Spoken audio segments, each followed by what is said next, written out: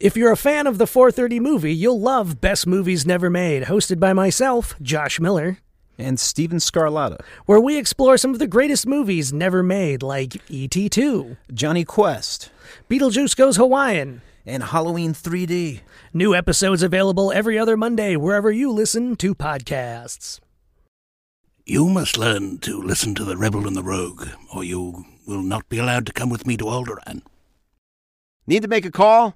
Look for a police call box. That's where you'll find Two on Who, the new Doctor Who podcast from Electric Surge. Two on Who is available wherever you listen to podcasts. Hey, this is Mark A. Altman, and if you're a fan of the only gentleman secret agent with a license to kill and thrill, you should pick up my new James Bond oral history, Nobody Does It Better, available now in hardcover, audio, and digital, wherever books are sold. Do you expect me to read?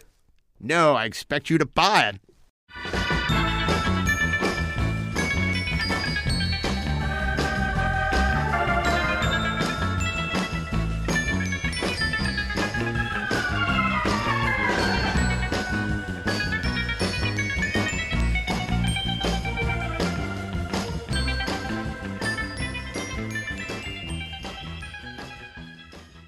Hey, this is Mark A. Altman. And this is Darren Doctorman, and we are the Inglorious Trexperts. Trexperts, yes, indeed we are. Yes. And we are very happy to have, once again, joining us here on the virtual show via Zoom, the great writer for Lore and Surrey with the Fringe on top, Black Sails, is Mr. Ashley Edward Miller. Welcome back, Ashley. Thank you for having me. Live long and prosper. We're trying our best. So you're going to love this, guys. We've had some amazing guests on the show recently. We've even, had topical episodes like Best Star Trek Virus episode. But today we're going to top ourselves because we are doing a show, and it's not Seinfeld, about nothing. You thought From the Mailbag was like crazy? Well, we nailed that episode. So today we're doing an episode with no topic. We're just going to talk. We could call it A Night at Lulla's. We could call it a show about nothing. We could it's the podcast on the edge of forever. Indeed. So we're just going to see how this works. This could be awful. Could be unlistenable. Right. We could drive away all our listeners. I don't know. Or it could be the format for every following episode. We don't know yet. Exactly. If there's anything that we've learned, it's that we don't know what the audience is going to love. This is true. We don't. And who knows? Maybe we'll even read some more letters from the mailbag. But, dear Trexperts. Well, it's funny you say that because I actually did read the letters from the mailbag recently. Oh, God. And there's some interesting new reviews. I don't have it in front of me, but because I didn't know you memorized them. I didn't know we'd be talking about it. But one was talking about how it was a 4-star review saying they love the show, but we were too in love with the original show and don't talk enough about the other iterations. So it was only 4 stars, which, that's fine, but there are plenty of other shows to talk about everything else. I think we talk about the other shows as much as we can. What this reviewer says may be true, but we do not hear their words. Because, look, yes, we talk about TOS. I think we talk about TNG quite a bit. And, if you don't think we talk about Deep Space Nine, what show talks about Deep Space Nine as much as us? No show does. And certainly not with as much affection. Absolutely. Absolutely. So I think that's not right. Now, someone else gave us 1 or 2 stars, and you're going to love this, guys. Okay. Apparently it's my fault because they said they love the show, but they hate my anti-Trump diatribe. And so they're penalizing us for that. And to them, I say, I will never, ever stop. Okay? I will never stop because to me, Star Trek is about a hopeful, optimistic future. I became an optimist. I believed in the future because of Star Trek. And Trump and his administration is the antithesis of everything I love about Star Trek, everything I believe. So when you say, leave politics out of it, you can't leave politics out of life, okay? And unfortunately, we see that happening right now during this dreadful pandemic. And I'm not going to go on about this, but I will tell you that if you don't want to hear my diatribes about Trump, you should not listen to the show, because I will continue to speak out as Walter Koenig did, as Anson did, as so many of our guests have. And I will continue to speak out as Walter Koenig.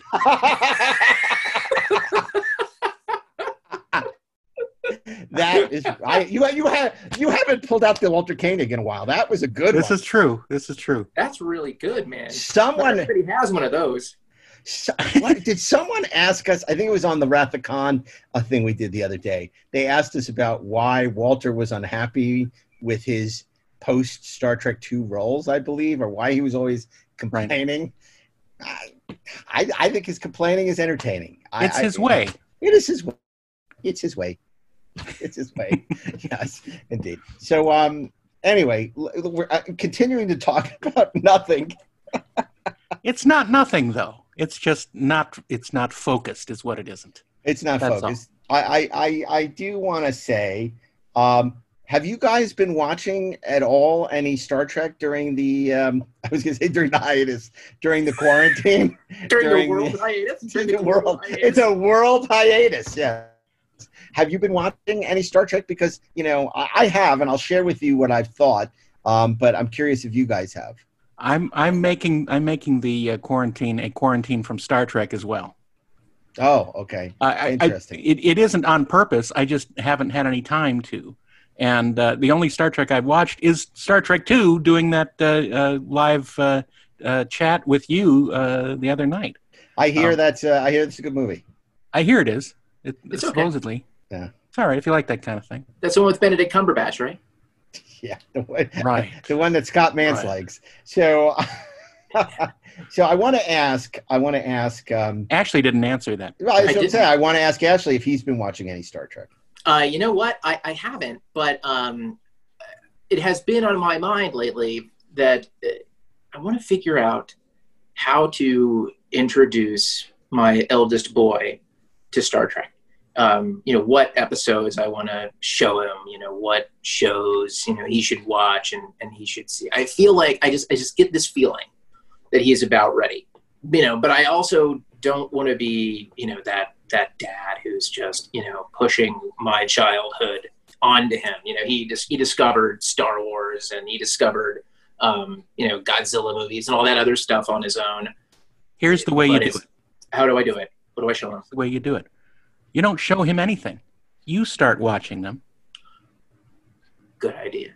And don't put any pressure on anything. Just and he will come up and say, "Hey, is that show that you were always talking about?" So what Darren's really saying is, lure him in, play dead. That's right. Lure him in. Cut power. I have a different answer. Hey, Alexa, announce. Okay, hold on. What's the announcement? Hey, Isaac, I need you to come up right away to the office. Can you come up here, please? Very important. I'm in the middle of recording a podcast. I need your help. So, just so you know, all the people who are listening and watching us with those devices, they have just gone off. So, just letting you know. I hadn't even thought of that. Yeah. Hey, Alexa, will you buy me a... That's why you don't say the Apple equivalent of "Hey, blah blah blah." Hey Siri, you're a funny guy. Oh, shit! Did it again. I know. I didn't realize. I'm like, he didn't remember. Can I just tell you guys, if you want to activate her in a writer's room, start dictating beats to the board and say "exterior," and she will respond.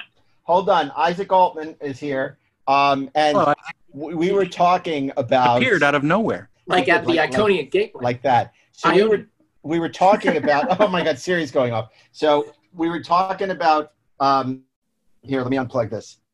The, how to get kids interested in Star Trek, right?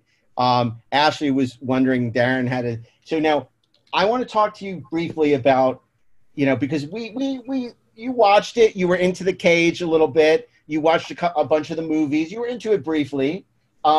Tell me what you liked about it, what got you into it, and then why it's not like Star Wars to you. It's not Marvel MCU. Can you tell me a little bit about, as a kid getting into Star Trek? Okay, well, first I got into it because you're a fan of it, and we started watching it when I was younger. And I thought it was interesting. But a reason why I don't really feel it like as much as Star Wars is just because, like, I don't know. It didn't. It just for some reason. Yeah, I saw Star Wars first, and I just thought that was amazing. Right. And it kind of felt like nothing could top that. Right. Because you saw Star Wars before Star Trek. Yeah. Yeah. Now, when you watched Star Trek, you watched the original series. Now, what was interesting was you watched the movies first because you had gone. I had taken you to see at the New Beverly Star Trek: The Wrath of Khan. Yeah. Which you liked. Yeah. And then you watched. I saw Wrath of Khan earlier before the New Beverly. Oh, you did? Yeah. Oh, okay. I saw a bunch of episodes before the New Beverly, before Wrath of Khan. I mean, I saw Star Trek 4 first, and then I watched a lot of the episodes, and then I saw Star Trek 2. Then Okay. Yeah. I think the mistake we made was we Is showing him Star Trek watched 4 them in first. order. Yeah. You wanted, so we started watching it in order rather than me sort of cherry picking and curating the episodes. Yeah. So there were a lot of episodes that weren't your cup of tea, like Miri and Charlie X, and maybe I should have really, because you had seen Arena because we'd gone to Vasquez Rocks, and I showed you that, and Tribbles, I think you saw. Yeah, of course I've seen Tribbles. Yeah, of course. Of course. Who hasn't seen it? Right, exactly, John Kim. But yeah, your favorite episode is The Cage, right? I don't know. No, The Cage. That was Yes, your I favorite. know. It's one of my favorites. Yes. Why did you like? He's thought more since then. I just liked Captain Pike, and I liked how it's like there are these other characters that like were like being Kirk's predecessor, and that being different. And then you watched a few of the animated, but you weren't into the animated show. Yeah, I saw Shore Leave Part 2, but Oh yeah, Once Upon a Planet. yeah, but I didn't see much of the anime. Yeah, and then what about you? You didn't really have an interest in watching Next Generation, right? No, Even though Mom's a big Next Gen it's fan. not as good as the original. That's my Well, he's boy. And okay, well, listen, I'm so glad that you stopped by to share your thoughts about this, and you haven't seen the new movies, right? Dad, I live downstairs. It's pretty easy to just walk up. Oh, yeah, I guess because we're not really in the studio; it's a virtual studio. We're actually. Do you guys have any questions for Isaac about this subject? I'm mainly fascinated with how Isaac seems to have the power to phase in and out of the space-time continuum. He's the traveler. I'm just sort of watching him go back and forth. He appears, he disappears. He's like Kirk in the Tholian Web. An interface. He never made it to Tholian Web because he only got partway through season 1, and then he saw a couple episodes from season 2, like Tribbles and Doomsday Machine. Yeah. But he watched Doomsday Machine in a car, so that's not the best way to watch. See, that's the problem. Don't do that. Yeah, don't. Oh, but you know what the first one you watched was? Savage Curtain, because you were a big fan of Abraham Lincoln. So I said, oh, you got to watch the show with Abraham Lincoln. Okay. That's how I got you into it. And then what about, because we also watched Savage Curtain, and I feel like there was something else that, City on the Edge of Forever, because you were really into World War II. So I said, you got to see this, where they go back in time During the Great Depression. to the Great Depression. Yes, they went to Great Depression. That's right. Not Did you show him patterns of force? When bankers killed themselves. That's where you learned bankers killed themselves? Yeah, like they would commit suicide in Great Depression. Right, but that was not City on the Edge of Forever. It wasn't? I don't think so. No, it was. I think it was. Really? Yeah, But did you like that, right? yeah. Even though it was a little romantic. Yeah. Good episode, though. Yeah. Especially when Is this a kissing episode? Girls. Yeah. Okay. Well, listen, Isaac, thank you so much. Thank you, Isaac. Awesome. of Thank you, Isaac. Bring And me tell back us. for 4:30. Bring you back for 4:30 movie. Okay. Sounds good. Thank you. Full episode. Oh, I just got hit in the nose with the earphones. That's what happens. Okay. Earphones were fair weather friends to Mark. What? They're sending him a message. Nothing. I just said that earphones were fair weather friends to you. Yeah. Sometimes they provide sound and wonderfulness, and sometimes they hit you in the face. The agonizer. Your agonizer, please.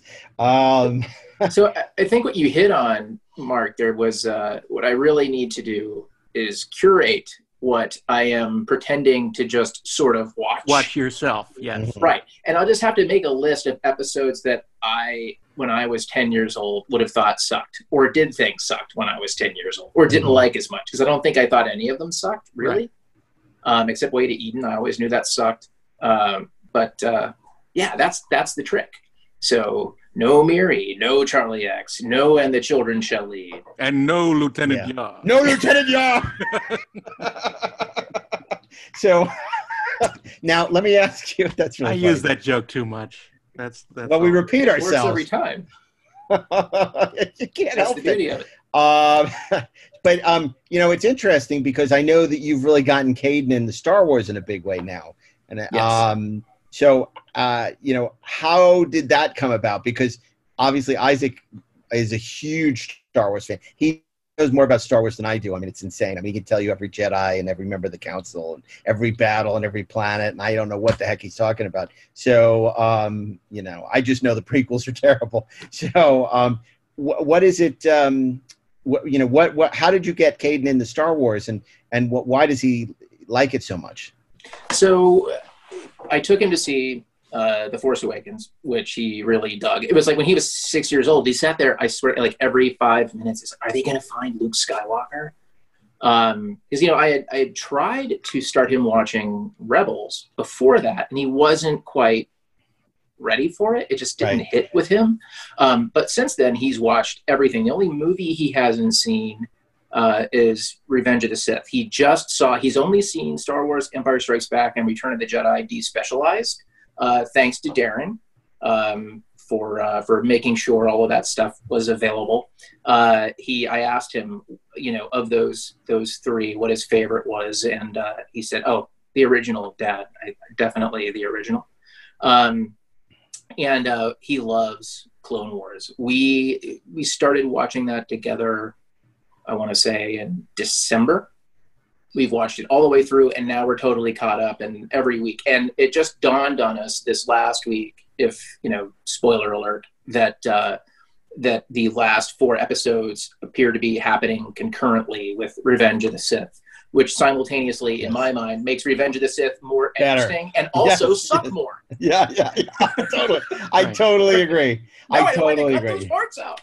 That's so funny you say that. It's funny because Isaac's doing a quarantine marathon he's huge Star Wars. He's seen it many times, but he's doing them in chronological order. So, he started with Phantom Menace, and then he's doing the entire Clone Wars run, and then doing Attack of the Clones, and then threading Revenge of the Sith. No, it was Phantom Menace, Attack of the Clones, Clone Wars, threading in Revenge of the Sith, the final Clone Wars, then going to the original trilogy. Rogue One, then the original trilogy, and Rebels is in there somewhere. Anyway, so he's doing them all through Mandalorian, but all chronological until Rise of Skywalker. And it's a huge undertaking, but at least it's keeping him happy in quarantine.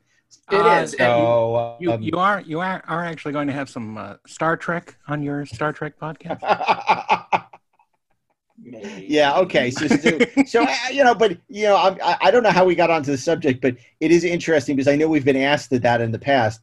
How do you introduce Star Trek to the next generation, to a younger generation? Now, my question to you, Ashley, I submit to you that your logic is flawed and you aren't perfect. And because the thing is, will you show the original effects or the new effects? Will you do the streaming, which has the new visual effects, or will you show it on Blu-ray with the original effects? I will show it on Blu-ray with the original effects. Great. I actually cherry-picked. Some I showed him with the new effects, and some I made him watch on Blu-ray with the original effects. Yeah, I just think that, he's, at this point, if it were like 2 or 3 years ago, I probably would have just done the new effects. At this point, he's kind of gotten...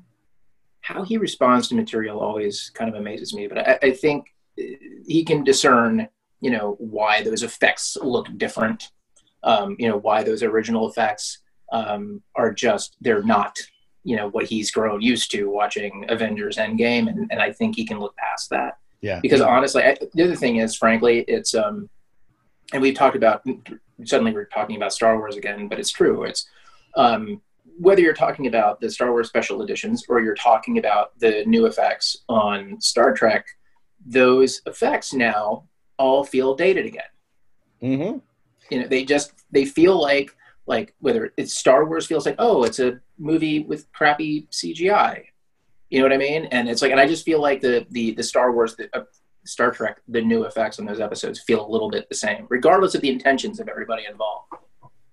Right. And look, we've covered on the show, and we've talked about why, you know, they were working under very difficult circumstances with very little money. But yeah, there's no question they're 15 years old, and those effects have not dated well. I mean, some of the matte paintings still look great, but the new effects, you know, in many ways are as dated as what some would say the original effects are, for a variety of reasons. Not for lack of trying.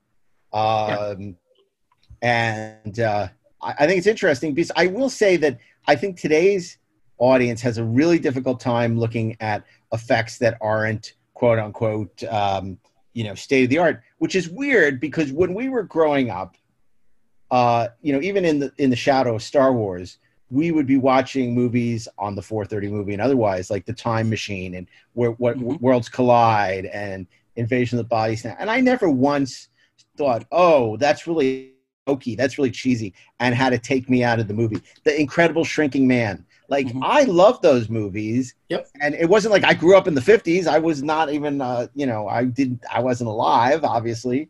But that stuff never bothered me. Whereas I do, and I've said this before, I think, something like the end of Endgame, which is a movie I really love, when they're all thrown in front of a green screen and weren't even acting together, that to me feels fake. It does. That doesn't feel real. Like dudes in front of a green screen. I'll tell you that here was the tell for me that I think that things that are just entertaining on their own merits don't need the special effects to feel like they were done yesterday.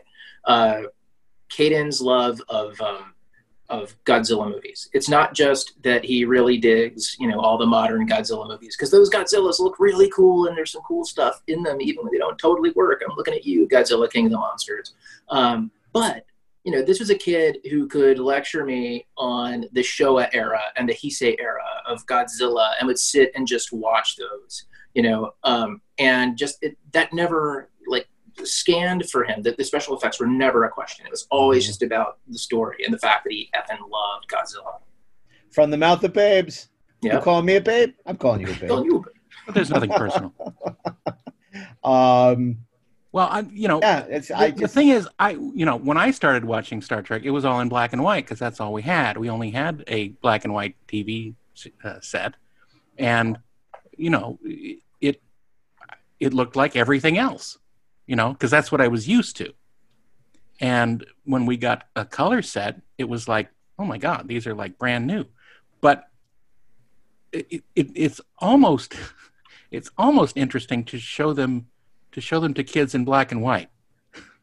I don't know, just to completely separate it from what they're expecting from, you know, big entertainment. You know, I don't know. There is some kind of mindset that allows interesting stories to get in, and I don't know what that magic thing is, but to just sort of get it past their their presuppositions. Well, it's interesting. Yeah. I just showed. Oh, sorry, Ashley. No. I was gonna say I just showed my daughter The Twilight Zone for the first time this week, and it was very hard for me to watch because the whole time I'm thinking, what is she thinking? Boy, this feels slow because, you know, I'm waiting to get to the twist. And I'm just like, I couldn't tell if she liked it or, you know, what she thought. And at the end, she really liked it. And she said she wanted to watch more, which Time Enough at Last. And I couldn't tell if she was indulging me or if she really liked it. But I think she really liked it. And I want to show them more and see, because of course, The Twilight Zone, in a way, even though I always like Star Trek better than The Twilight Zone, The Twilight Zone is almost a more significant show. It's almost more iconic in a sense. I think, unfortunately, it's a show that's even less well known now. You know, it's one of the few shows from the 50s that people still remember that, you know, like I Love Lucy. But yet I feel like this new generation doesn't really know what it is, even though there've been 9,000 reboots. Right.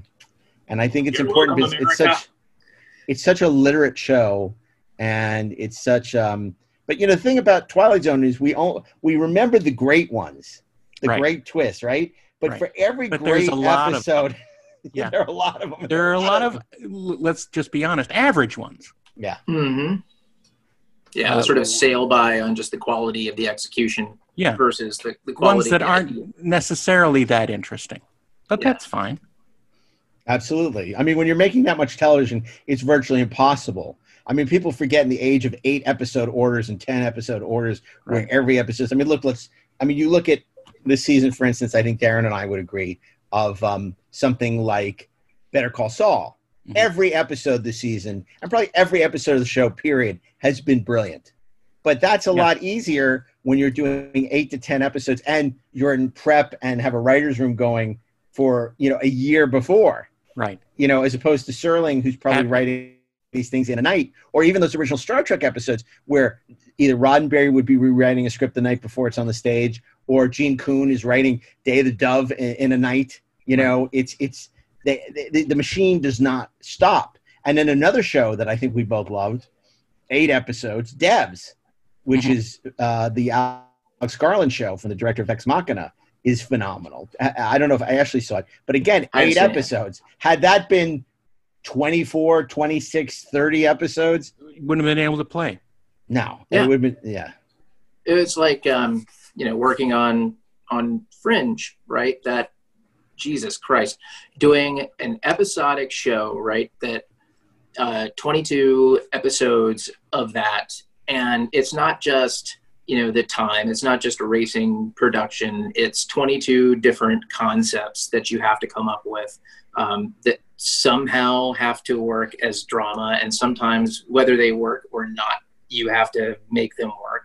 I mean, the idea that any of it is any good at all is nothing short of a miracle. Whereas with, 10 episodes, like on Black Sails, we could be a lot more artisanal. It took us, we started writing the 4th season of that show, I want to say in the end of June of 2015, and we were writing through March of 2016 to do 10 episodes. How many episodes a year were you doing of Andromeda? We were doing 22. And I think Zach and I wrote, like, in the first 3 seasons, we wrote 21 episodes. And you had a really small staff. Very small staff. Robert was running it, and then it was you guys, and then what, Joe? Rankemeyer and Matt Keeney. And just Ethelian Ver. I mean, it was basically 4 writers, writing entities per season on that thing. But it was a lot. I mean, and we were banging out episodes sometimes just back to back. And you just had to. When you were doing Andromeda, did Gene ever come up? Did anybody ever talk about, we never really talked about, when we talked about Dylan Hunt on the Cushman episode in, Planet Earth and Genesis 2, and, Andromeda had Dylan Hunt because it was supposedly based on a concept of Gene Roddenberry's. That's how Majel sold it. Just like Earth Final Conflict was supposedly based on something that Gene wrote. Hey, I found this napkin with this thing. Right. But was there ever any kind of conversation about Gene or Gene's original idea or anything like that? Not outside the context of kind of the big idea that something sort of makes something kind of a Roddenberry universe or makes something feel like Gene Roddenberry. I mean, there was nothing ever specific about, like, well, Gene's idea for that. Come on, let's be serious. Gene Roddenberry, had his name on that show, and there were certainly elements that came from Gene's notes. But in the writers' room, it's like when Robert Wolf was on Inglourious, we talked a little bit about how they would ask themselves, what would Gene do, and they meant Gene Kuhn. We would have those conversations too. So we tried to honor, the sort of the Roddenberry ideal, sort of the Star Trek ideal, but kind of filter it through our own lens. So we talked about it in that context, but it was never like, gee, what would Roddenberry have wanted. Right. No, that's interesting. And yeah, I mean, it's funny because like I'm dealing now, our first season on Pandora was 13 episodes, but the second season, because of the way the summer was going to work out, we got a 10 episode order. And I can't tell you how much easier it is to do 10 versus 13, you know? So I can't imagine like these people who are doing 8 episodes and then having, you know, these huge time in the room to come up with those 8. But, you know, look, the result. I mean, the result is something like Better Call Saul, which is really transcendent. I mean, I would argue if it's not as good as Breaking Bad, it might be better than Breaking Bad. It depends what day you ask me. I mean, it's the same thing that I would say, you know, when you're, you know, sometimes I go back and forth about TNG and Deep Space Nine, like which I like better. And I clearly think it's Deep Space Nine is the second best Star Trek show next to the original. But there are days, if you ask me, I would say Next Gen. Yeah, look, I certainly wouldn't take anything away from Next Gen. We wouldn't have Deep Space Nine without it, frankly. I mean, and I don't think it would surprise anybody, you know, certainly on this podcast or our listeners to hear that Deep Space Nine is my second favorite. On some days, it's my favorite. But it's just a matter of taste. It's just a matter of the things that would appeal to me. One of the things that we used to talk about and debate a little bit on Andromeda was this whole idea of, you know, this of the sort of the Roddenberry philosophy and you know, the story is this allegory. And it's funny to me that most of the time those arguments would come from people who were actually weirdly less steeped in Star Trek. I mean, I do think that there are people, there are a certain segment of fandom who totally believes all that crap. And I say all that crap because I don't really believe it. I don't feel like the strongest episodes of Star Trek were the ones that were overt allegories. I think that the best stories are always allegories for the lives that we lead and things that are relatable and human. But I don't think that, I think that when Gene would say, well, you know, we would just take issues of the day and we would create these episodes around them, that to me feels like marketing. That doesn't totally feel like I think you're absolutely right. It's oversimplifying the process and making it understandable by network people at the time. I think that, the overly allegorical episodes, certainly of the original show, are a little bit on the nose, you know. And I mean, like, let that be your last battlefield. He's black on one side, white on the other. Yeah, I mean, but of course, those are the ones that are always brought up and shown in the, you know, newspaper articles or, you know, internet articles. But I think that when it worked best was when it was really subtle, and when it was just sort of human interchange that was masked with, you know, aliens. And that's where it was most effective because it was sneaking it in. You know, that was the point, sneaking it in, not just putting a different hat on the alien of the week and calling them, you know, the bad guy or whatever, and not understanding their point of view. So it's all, you know, Roddenberry was always marketing, whether it was to the audience or to the studio or to the network or to even his own crew, you know. Yeah. It's funny because my favorite episodes are definitely not the allegories, you know. Yeah. It's like you look at something like Doomsday Machine and it's Moby Dick in space, you know. You look at City on the Edge of Forever, it's like a very tender love story. You look at Arena, you know, it's not an allegory, but it's, you know, it's a treatise about how, you know, we need to find understanding even between, you know, avowed enemies, you know, that sometimes you have to learn to see the other perspective, you know, and so I agree. I think the allegories, or something like Private Little War, I'm obviously not a fan of, and that is very much was an allegory for Vietnam at the time. So I would agree. I think that was a little bit of a, this whole idea of Star Trek being this brilliantly allegorical show is not necessarily, does not hold up to scrutiny.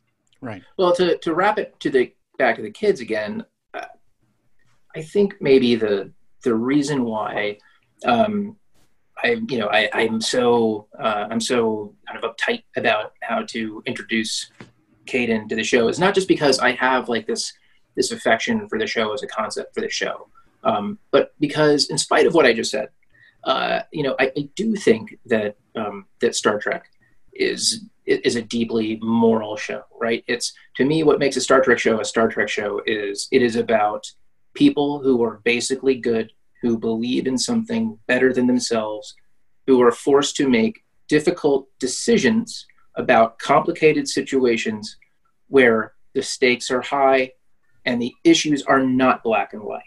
See, right? But you just made the argument that I was making at the beginning of the show when I said I can't divest politics from my love of Star Trek. What you just said is an indictment of conservatism. You know, it's why I love Star Trek and why, I feel so aggrieved about the current administration, because it goes against all the values that I cherish from Star Trek. But Mark, you're not being subtle. No, but it's true. That's the difference. No. But see, that's what we're talking about. Let that be our last battlefield is, basically putting a giant Trump sign on every character and saying he's bad, right? But look, I think you're dealing with pure evil in this administration. There is no subtlety. But listen, I think that it would be a very interesting episode if we were to take, specifically the original series, and looking at it from the viewpoint of one side liberal, one side conservative, because I think that especially the original show speaks to both and can be argued from both sides. Well, I think that the show at its heart is a progressive vision of the future. And Ashley just said it. It's about people who have empathy. It's about people that embrace science and people who don't fear the other. Right, but Starfleet is a group of policemen going around giving our method of living to the... Look, there's nothing wrong with American exceptionalism. But, it's a question of how you use that American exceptionalism. I agree. You could absolutely... But that's not my point. That case. But look, that'd be great. We should, it's a good episode. We should get, somebody... from even from the National Review and get somebody from the New Republic and have them on the show. It'd be very interesting. But I think that it goes back to, again, what that guy wrote. I think that where Marina was saying, I don't think Star Trek is a show for people who are conservative. And I think, look, Star Trek is a show for everybody. But I do feel there's a certain degree of misinterpretation that goes on. But, you can't say it's not a show for somebody. I agree. And everybody takes something different from it.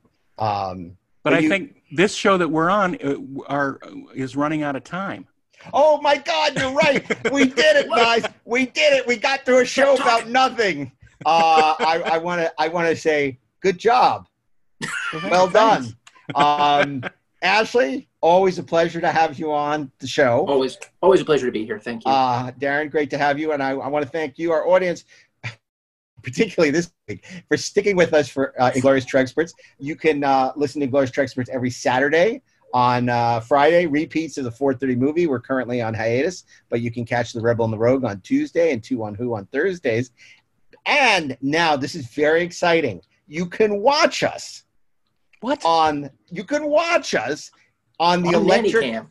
On Nanny Cam. They're in the house, but you can watch us on Electric Now. Now, Electric Now is now in your app store. You go to Google, go to Apple, go to Roku, go to Apple TV. You download, it's very simple. You download Electric Now, and there's the linear channel.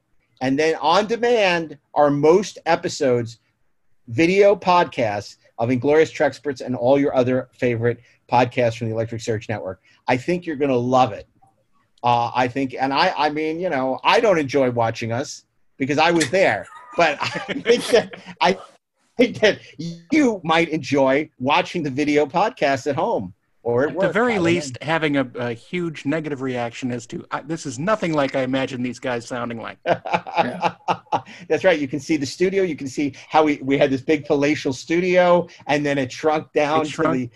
And now it's nothing. John Cale Memorial. Now it's fake backgrounds. Yeah, right now it's completely. We live in VR and virtual reality. But anyway, I want to thank you for once again joining us. I want to thank Bill Ritter, who's still working at home, making us sound good, or as good as he can make us sound via Zoom. We appreciate everything you do for us. We want to thank Natalie Miscali, our producer. I want to thank our research assistant, Peter Holstrom, and Zach Ragetz, who's helped with scheduling. And of course, Dean Devlin, who makes it all possible. So until next Saturday, keep on trekking, ingloriously, of course. Engage.